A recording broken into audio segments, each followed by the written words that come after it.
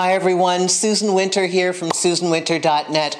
I am a relationship expert and best-selling author, and I'm here today to continue to read your questions that you send me, and thank you.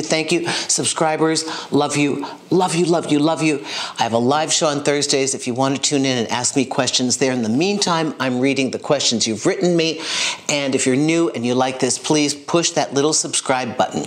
That makes me very, very happy. Today's conversation is about how you compare new people to your ex. And in this case, from this viewer, not necessarily a bad thing, but here's what you have to do. Here's part 2 of that equation to make it work for you. So first of all, Anna Maria, thank you so much for writing me. I appreciate this. Anna Maria writes, "Hi Susan, my first love ended and now I'm trying to focus on what I've learned from my past relationship and what I know is good for me in a new one and to make it better." First of all, that is absolutely brilliant. Fantastic. "Why do I look for similarities my ex had, physical, emotional, his qualities, in the new guys I meet and try to be with? Why do I always compare him and my relationships with him with the ones I'm trying to have?" That's normal. Sweetie, this was your first love. This was your very first love. You're so bright. You're so on the path. You're looking back at what happened. You're putting the pieces together. You're doing a review, which I suggest for everyone. I don't care whether it was a weekend or it was 10 years. I'd love to have you look back and say, this worked, this didn't work. I like this about a person. I don't like this. I need this. I didn't get that. I got this. I love it. In this case, you're doing all the right things. You've got one template. You don't have 10 to choose from. You've had one real experience. So as of now, this last experience that was wonderful was your prototype. This is what you know of a relationship. Sweetie, you couldn't do anything otherwise. None of us can. Now, here's where this gets to be dangerous. For those of you that are further down the line, you've had a couple of relationships, you've dated a number of people, hanging on to the last one can be a form of not letting go and trying to make a new person fill that gap, getting the exact same look, the same career, trying to get a replacement that's so similar that you can fool yourself into thinking that they were like the ex.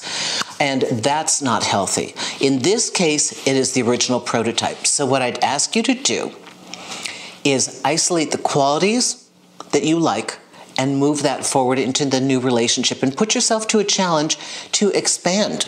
I know I like these things because this was offered to me and I had that experience. But show me what I don't know. Come on, universe, cough it up. Show me what I think would be fantastic, but I never even knew that it existed. Maybe I didn't know I loved Latin dance. Now if I didn't date Bernardo, I'd never know.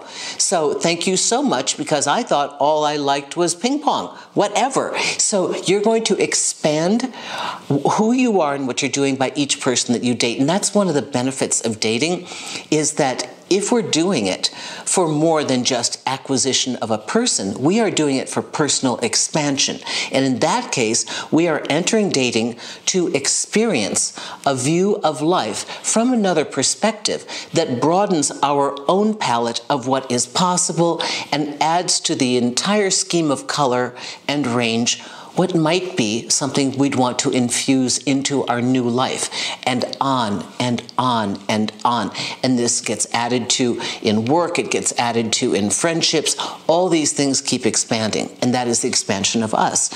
So I commend you for this. I commend you for all your good work. And again, it's not a bad thing to look for what you know you like.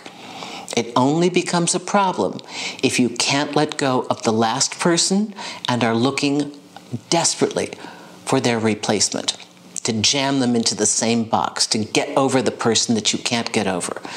You know, so that's what we want to watch out for. Thank you so much for this. This is so sweet of you. I really appreciate this, Anna Maria. Thank you. And if you want to write me, everyone go to susanwinter.net, go to the contact page, bottom underneath media, that's only for producers. Go underneath there, there's a box that says video requests right there. And I try to get to some of these on my Thursday show. I have a show every Thursday at 2 p.m. Eastern where I get so many of these per week that I try to clear some of them on Thursdays as well as interact with the live audience. If you want to take a look at my consultation packages, I can work by the minute, by the hour, by the day. And let's see what else. Spotify and iHeartRadio, you can hear this, The Susan Winter Show. Thanks, everyone. Happy dating.